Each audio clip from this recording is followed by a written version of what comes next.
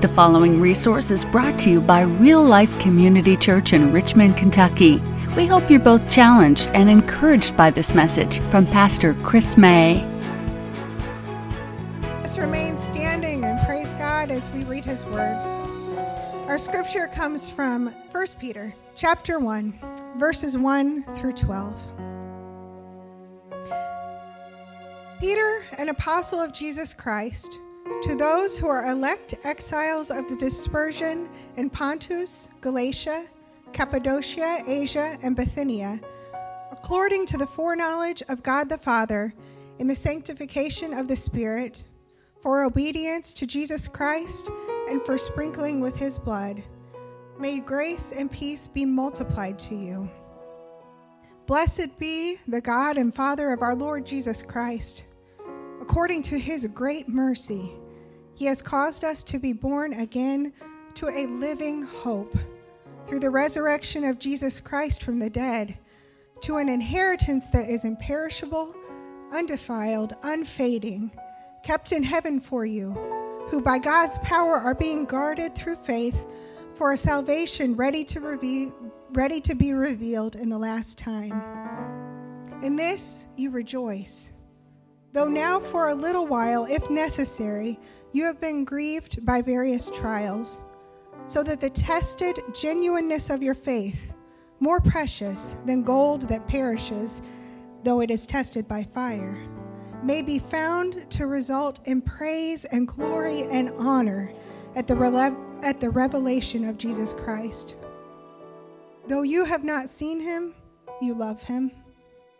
Though you do not see Him now, you believe in Him and rejoice with joy that is inexpressible and filled with glory, obtaining the outcome of your faith, the salvation of your souls. Concerning this salvation, the prophets who prophesied about the grace that was to be yours searched and inquired carefully, inquiring what person or time the Spirit of Christ in them was indicating when He predicted the sufferings of Christ and the subsequent glories. It was revealed to them that they were serving not themselves, but you, in the things that have now been announced to you through those who preach the good news to you by the Holy Spirit sent from heaven, things into which angels long to look. This is the word of God for all of us, the people of God. Let us pray. God, we thank you for your presence here. God, we thank you that you long to draw us to you. You long to speak to us and to fill us with your presence. God, help us to open our hearts and our minds to you, to your Spirit. And Holy Spirit, we pray that you would speak to each of us today. And God, we pray for Pastor Chris. God, that you would strengthen him with your Spirit and your power, and that you would help his mind to be clear, and that you would fill him with your Spirit and just guide him in everything he preaches this morning. We pray this in Jesus' name. Amen.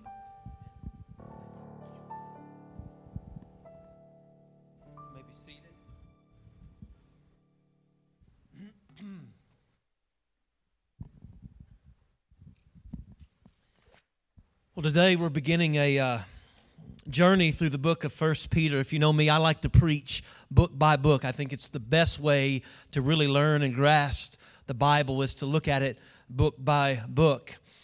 We're calling this series Lessons for Living as Misfits. Have you ever felt like a misfit before?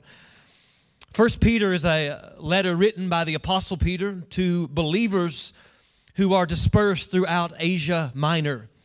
And he calls these believers exiles because they are citizens of heaven and they feel as strangers or misfits on this earth. Now, in the post-Christian culture in which we now find ourselves, we are feeling increasingly like misfits, being in the world but not of the world. And this can be quite frustrating at times because how many know we like to fit in? So throughout 1 Peter, we will see many practical, relevant lessons on how to live in this world as misfits. And the focus of our text today is on learning to endure suffering. And by virtue of being misfits, these believers to which Peter is writing are experiencing an increasing level of persecution and what he calls various trials. And so this letter is a great help to us who are dealing, in fact, with pain and suffering. Last week I told you that one of my favorite parts of Christmas is the giving of gifts. And there's a part, though, about the giving of gifts that I don't care for, and that's when you buy something for someone and you're not sure if they're going to like it. And when they open it, they may not like it, but they have to act kind of awkwardly like they, in fact, love it, right? But they're thinking, like, if you buy them clothes, they're thinking, I actually have to wear this so he'll think I like it, right? So, matter of fact, this Christmas, I almost did a thing, all right? So I thought it might be a good idea to wrap a key and put it under our tree with my soon-to-be 16-year-old's name on it. And when he opened it, he would be all excited, and he'd run to the door after opening this key, and he'd run to the door, and he'd look outside only to find nothing because we just bought him a key for Christmas. But Nikki wouldn't let me do that, and so I did not do it. But you know what? We've all probably at some time or another received a gift that was not what we would thought it would be, or a gift that maybe we didn't quite appreciate. Sometimes that can leave us with kind of unmet expectations. And it's kind of like that for many new Christians in receiving God's free gift of salvation. Here's what I mean. Many believers are shocked when they find out that the Christian life is not what they thought it would be. They've watched too much TV preaching where it's all kind of cupcakes and rainbows, and they find out after a few months that no, this life, this Christian life, is not free of suffering and pain. As a matter of fact, the Christian life involves a new level of suffering. I want you to think with me through this for a moment. As Christians who are still in this world, we are still susceptible to just the regular, normal pain and suffering that everybody else goes through. It's part of being in a fallen world. On top of this, we now have new persecution and suffering because there are those who will come against us because of our faith. Not only that, Peter tells us in 1 Peter chapter 5 and verse 8, he says this, you have a real adversary, the devil, who is seeking someone to devour. He's going about like a roaring lion, seeking someone to devour. So congratulations, you're a Christian. This is a life of a lot of pain and suffering. Oh, there are great joys, but it is not free of pain and suffering. As a matter of fact, the Apostle Paul tells new followers that, this is Acts 14:22, he says this, new followers of Christ, he says, through many tribulations you shall enter the kingdom of God. What I love about the Bible is it's very honest in this. Like if you read the Bible, this is what you should expect. But there is great news for the Christian. And it's this, that we are not alone in our suffering. We have hope and we have help when we suffer. And here's what Peter is telling these believers and us. In these first several verses, he does not tell believers how to escape suffering, but rather how to endure it. And so that's our goal today, is to learn to endure suffering and pain. And I want to look at 3 ways through this text that we can do that. Number 1, if we're going to endure suffering, we must remember the past, namely God's saving work. Here's what I mean. You know that when you suffer at any level, from persecution or any other trial, the enemy would love in that moment to make shipwreck of our faith. All right? If you're going through a situation, the enemy would love you to doubt God's love for you. He would love you to think that God has forgotten about you or abandoned you or doesn't care about you. So here's what's interesting. Peter begins this letter not by addressing these believers' pain, but by reminding them of what they have in Jesus Christ. Look again at the first few verses. Verse 1, he says this, Peter, an apostle of Jesus Christ, to those who are elect exiles. So we just sang about this. If you're in Christ, you are chosen. That's what he's talking about. These are the saved. Verse 2, according to the foreknowledge of God the Father. And the Father, this means He has set His affections upon you. That ought to delight us to know that the Creator of heavens and the earth has set His affections upon us. And then he says this, in the sanctification of the Spirit. So the Holy Spirit is involved in this too. He convicted us of our sin and has set us apart for God's good purposes. And he says, for the obedience to Jesus Christ and for the sprinkling with His blood. Peter's reminding us now of Christ's sacrifice, which has redeemed us. Then he says, may grace and peace be multiplied to you. Blessed be the God and Father of our Lord Jesus Christ. Watch this. According to His great mercy. Peter's reminding us we have all of this in Christ.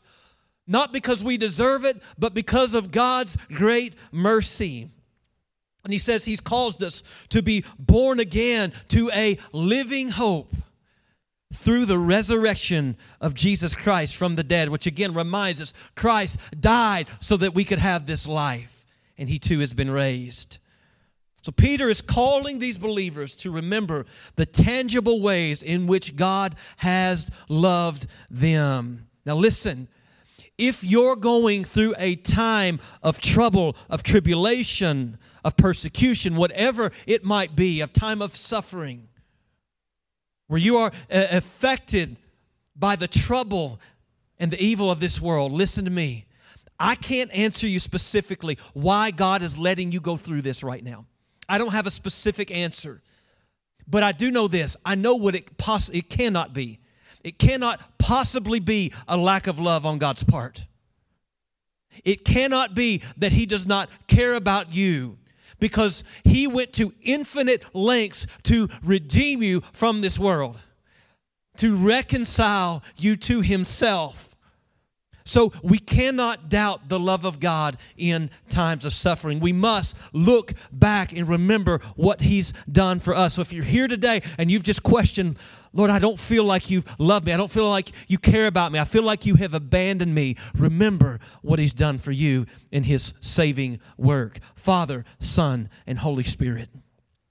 But we don't only look back if we want to endure in suffering. Number 2, we must also look ahead. We must anticipate the future. Verse 3, blessed be the God and the Father of our Lord Jesus Christ. According to His great mercy, He's caused us to be born again. Here it is, to a living hope. If you're born again, you have within you a living hope, even in the times of greatest pain and darkness. He says this happens through the resurrection of Jesus Christ from the dead, to an inheritance that is imperishable, undefiled, and unfading, kept in heaven for you. We're being reminded here of our future salvation. So you need to understand this. There are both present and future realities to salvation. Right now, if we are truly in Christ, we are justified, meaning that we have right standing with God. We're as justified as we will ever be, because Jesus' righteousness has been put on our account. It's been imputed to us. So when I say today emphatically that I am saved, I mean that right now I am justified before God. I have right standing with the Father. I am His child. But there's also a future aspect of salvation, and it is this. Peter says that we have a living hope because of Jesus' resurrection. Now, why does that affect our future, our living hope? It's because His resurrection is a pledge for our own resurrection, those of us who are in Christ. Meaning this, because Christ has been raised, if we are in Him, we can be encouraged that one day our pain too will be over. That we will be raised, we will have glorified bodies, and we will be with the Lord forever. And every tear will be wiped from our eyes. How many look forward to that day? Now, when it happens, when this happens, when we are resurrected with Christ, we will have forever, all of eternity, to enjoy what Peter calls this heavenly inheritance. Now, let me just ask you a question today, talking about Christmas gifts. How many of you remember what you received for Christmas 5 years ago? Think about it just for a second. Raise your hand if you know. Okay, how many of you all remember and utilize every gift that you received last year? Raise your hand. Nobody. You know why that is? Because the treasures of this world fade. They lose value. What you love today and think is going to bring you the greatest satisfaction, you won't even remember next year. Okay? The treasures of this world are fleeting. Okay, they're here today, gone tomorrow. Now, we don't know a lot about our heavenly inheritance, and I believe that is because we couldn't comprehend or handle the goodness and the wonder and the glory of what's to come. But Peter does give us 3 adjectives to describe our future salvation. Here's what it is. This heavenly inheritance is, number 1, imperishable, meaning that it cannot be destroyed. It is secure. So you're not going to come to the end of your life and pass and then be raised with Christ and go, oh, you know what? Sorry. You know, it was here, but then it was gone. No, it's imperishable. Number 2, it is undefiled, which means it's not polluted or tainted by the sin of this world. Everything in this world has been polluted by sin, by the fall. Number 3, he says it is unfading. In other words, it never decays, which means we get to enjoy our heavenly inheritance for all of eternity. 10,000 years go by, but that inheritance has not faded at all. This is reason to celebrate. So Peter points these believers who are suffering to their heavenly inheritance. And when we look at this in the midst of suffering, we can be filled with inexpressible joy. Verse 8 says, though you have not seen him, Christ, you love him. Though you do not now see him, you believe in him and you rejoice with joy that is inexpressible and filled with glory. Understand, this is in the midst of painful moments. 9, obtaining the outcome of your faith, the salvation of your souls. Peter is saying as we love Christ, as we cling to him, believe in him, trust in him, abide in him, we will even now be filled with joy that is inexpressible, because the end result is eternal salvation. Now this gets even better. Verse 6, Peter says, in this you rejoice, though now for a little while, if necessary, you have been grieved by various trials. So that, watch this, the tested genuineness of your faith, more precious than gold that perishes, though it is tested by fire, may be found to result in praise, in glory, and honor at the revelation of Jesus Christ. You know what this tells me? Your trials, your situation, they have purpose. They're not senseless. And they're working for your good. They're preparing you for eternal salvation. They're preparing you for future glory. See, trials serve as the fire in which our faith is truly tested and it's purified. A goldsmith would put his precious metal into the smelting furnace just long enough for the impurities to be burned away. In my study this week, I found that in the East at times that a goldsmith would actually leave this precious metal in the fire until he could see his own reflection in it. And I thought, oh, how interesting is that? Because normally when we go through trials and tribulation as believers, if we're truly in the faith, we come out the other side looking more like Jesus. I look back to some of the darkest seasons of my life, and though I did not enjoy them, I'm grateful for them, because as I was in the fire, God was doing something in my life, and I came out looking just a little more like my Savior. This means, see, our trials have purpose. They're working for our good and for God's glory. I love the passage. I share it often, 2 Corinthians chapter 4 and verse 16. Paul says this, we do not lose heart. And if you're suffering today, I want to tell you, do not lose heart. Though our outer self is wasting away, our inner self is being renewed day by day. For this light momentary affliction. And you say, oh, you don't know what I'm going through. It's not light and momentary. Well, wait. He says this, it's preparing for us an eternal weight of glory beyond all comparison. Meaning this, even though your suffering seems so weighty right now, it seems to consume you right now, it seems so great right now, when you compare it to what's waiting for you in eternity, it'll seem light and momentary in the end. And it is actually, watch this, so it's not just to endure. Watch this, it says it's actually preparing for us an eternal weight of glory beyond all comparison. As we look not to the things that are seen, but to the things that are unseen. Watch this, for the things that are seen, the things in your life right now that you feel like you'll never get through, these are transient. They're here today, gone tomorrow. But the things that are unseen, the things that Peter is telling us about, they're eternal, friends. Trials are working for us to prepare for us an eternal weight of glory. Let me tell you something else that trials do for us. They're meant to bring us an assurance of salvation. And here's what I mean.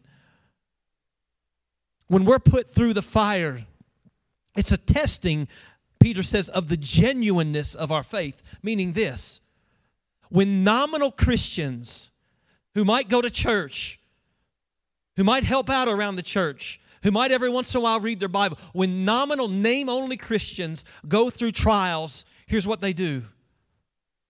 They throw in the towel and they say, oh, this is not for me. Showing that their faith is not real. But Christians, real followers of Jesus who treasure Christ above all things, they go through the fire and they come out strengthened, still glorifying God. Maybe not understanding what they went through, but they come out not bitter, but better. Which ought to give you, if you've been through this and you come out the other side with great faith, it ought to give you a great assurance of your salvation. Somebody said that we ought to think of ourselves as spiritual toothpaste. Pressures, trials bring out what's really on the inside. I love what J.C. Ryle once said. He said, trials are intended to make us think, to wean us from the world, to send us to the Bible, and to drive us to our knees. It's through times of great darkness that I've been compelled to spend more time in prayer, more time in the Bible. And the Lord uses those seasons for our good and His glory. So if you want to endure suffering, you've got to look back to the past at God's immense love for you.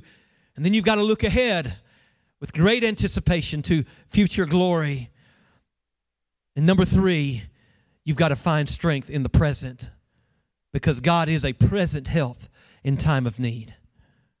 See, God's promise is not to keep you from suffering. It's not to keep me from suffering, but it's to be with us in the midst of suffering. Yea, though I walk through the valley of the shadow of death. See, I will walk through the valley at times, but I'll fear no evil. Why? Because thou art with me. Whew. You will go through valleys, but you can rest assured that Christ is with you in the valley, and that gives me, and I hope it gives you, great comfort. How is it that we find strength in present trials? Number 1 is this. You've got to realize that God is your protection. Verse 5 says this, by God's power, we believers are being guarded through faith for a salvation ready to be revealed at the last time. If you're in a fiery trial today, listen, you are truly a follower of Jesus, this thing will not overtake you. It will not make shipwreck to your faith. As you hold on to Jesus, as you abide in Jesus, you know what He's doing? He is protecting you. He is protecting that future inheritance. Why? Why can you be so sure? Because the power that's guarding this is the power of God. You can rest assured that God is powerful enough to keep you from falling. Amen? And Peter writes about these fiery trials. It's interesting. He had to have in his mind that Old Testament story of the 3 Hebrew servants of the Lord, Shadrach, Meshach, and Abednego. You remember the story in Daniel chapter 3. We read that because of these servants of God, their unwillingness to bow down to King Nebuchadnezzar's golden image that he had set up, and since they would not worship his false gods, the king said, "Oh, I'm going to have them thrown into the fiery furnace." By the way, he had it heated 7 times to 7 times the normal temperature.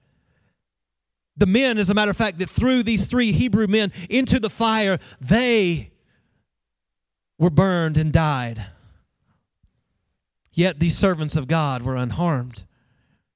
When the king looked in, he said, "Oh, I thought we threw in 3, but now there is 4, and one of them, the 4th, looks like the Son of God."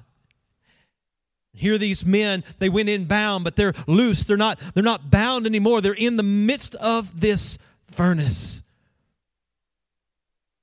And they're walking around, and there's a 4th person in there, and this is the pre-incarnate Son of God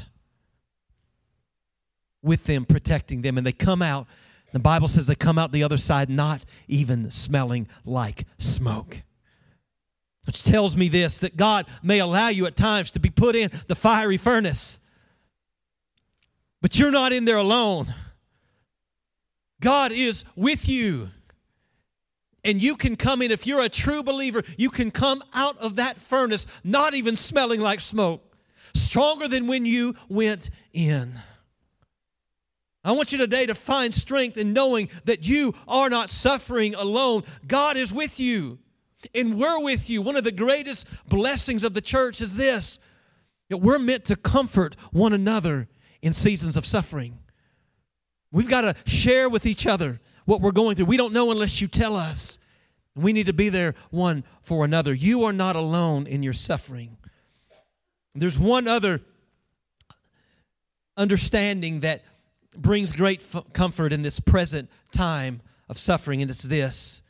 Verses 10 and 11 tell us that though the Old Testament prophets didn't know when the prophecies would be fulfilled or realized, they did prophesy not only that Christ would be glorified, but that He would also suffer. Isaiah 53:3 says this, "He, Christ, was despised and rejected by men, a man of sorrows," and watch this, "acquainted with grief." That's your Savior, acquainted with grief, which tells me we have a God, we have a Lord who understands what it is to suffer. And it says, "As one from whom men hid their faces, He was despised, and we esteemed Him not." Let me ask you this, have you experienced persecution? So has Christ. Have you experienced physical pain? So has Christ. Has the pain ever been so bad that you have felt forsaken by God the Father Himself? That happened to Jesus. My God, He said, "Why hast thou forsaken me?" Have you ever been rejected? So has Christ. Have you been lied about? So has Christ. Have you been hated for doing good things, trying to help people? So is Christ. Have you had somebody close to you turn on you? It happened to Jesus. The point? You have a Lord who can sympathize with you. And that brings great comfort in pain. The great Charles Spurgeon said this, that for himself, in seasons of great pain, that he found that the sympathy of Jesus is the next most precious thing to His sacrifice. Isn't it great to know that we have a Lord who can sympathize with us? Listen, when I went through the depression and mania several years ago, you know what I wanted? I wanted to talk to somebody who's been there. Because there are lots of people who tried to help me, and I appreciate that. But if you haven't been there, it doesn't offer me a great amount of comfort. One of the titles for Jesus that we celebrate during Christmas season is that He is Wonderful Counselor. Why is He a wonderful counselor? I'll tell you why. Because He suffered like you have suffered, and He suffered like I have suffered. So therefore, He can help us in our times of trial because He can relate to us. That is great news that Christ can sympathize with us. But if you would come. One of the problems with Christianity for many people boils down to the problem of evil and suffering. And they say something like this: if God is good and He's all-powerful, why would He allow the amount of evil and suffering that we see in this world? And that's a fair question. How many have ever wondered that? Well, I don't have a complete answer for it. I do know this: we live in a fallen world. That's it right there. We live in a fallen world. And one day, for those who are in Christ, we won't suffer. Evil and suffering will be done away with. Why does He allow it now? I don't have a complete answer for that. But I can tell you what it's not. To remind you what I said in the beginning, it's not that He doesn't love us. Because He went to infinite lengths to redeem us. But it's also not that He is indifferent to suffering, that He's up there and He just doesn't care. It cannot possibly be that God is indifferent to suffering, because He was willing Himself to come down in our mess and suffer Himself. Why do you suffer? Why do I suffer? I don't know the complete answer. But I know it's not that God fails to love me. I know it's not that He's indifferent towards me. And I'm grateful for this, that He is a present help in time of need.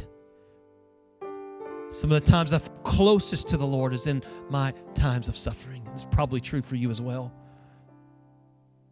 When we were associate pastors in Tucson, Arizona, we worked with a great couple, Dara and Dan Macy. They were our children's pastors.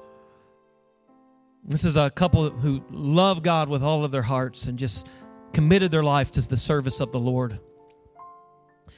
And just right before Christmas, they had moved back to Missouri.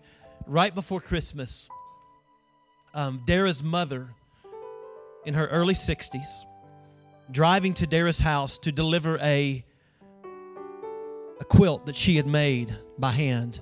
She'd been working on it for some time, and she wanted to give it to Dara and Dan and their children, which would be her children and grandchildren.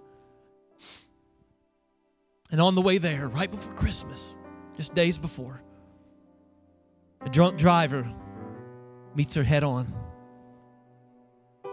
The drunk driver walks away relatively unharmed, and Dara's mother loses her life in a moment. My understanding is she had just come from Bible study. And you know what? That can happen to you if you're a believer or if you're not a believer. We live in a fallen world. But do you know what's been remarkable? It's been remarkable to watch Dara and Dan from a distance. I've watched them on Facebook the last couple of weeks and have sent them some messages. And to see the peace that makes no sense is remarkable. To see their forgiveness. They've already forgiven the man who killed Dara's mother. It's remarkable. God did not keep them from suffering, and I don't know why, but they have great peace in knowing that this is not the end, that their mother was saved, and to live as Christ and to die as gain. They look to the future inheritance, and they go, oh, she's all right. And even on this earth, they're not bitter, because God is with them through the darkest of times, and they've been able to rejoice in the great memories of their mother. in the midst of great pain because God is faithful. And if you're here today and you're in a time of suffering, can I just encourage you, friend, run to Jesus. Run to Jesus, who is a present help in time of need. His name is a strong tower.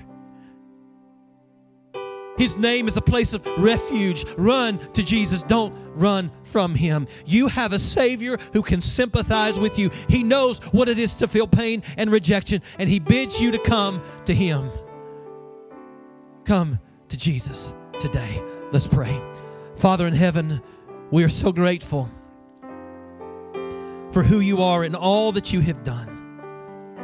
We are grateful that You are a present help in time of need. We're grateful that we can run to You during every season of life. And though we go through the valley, that You're there with us in the valley.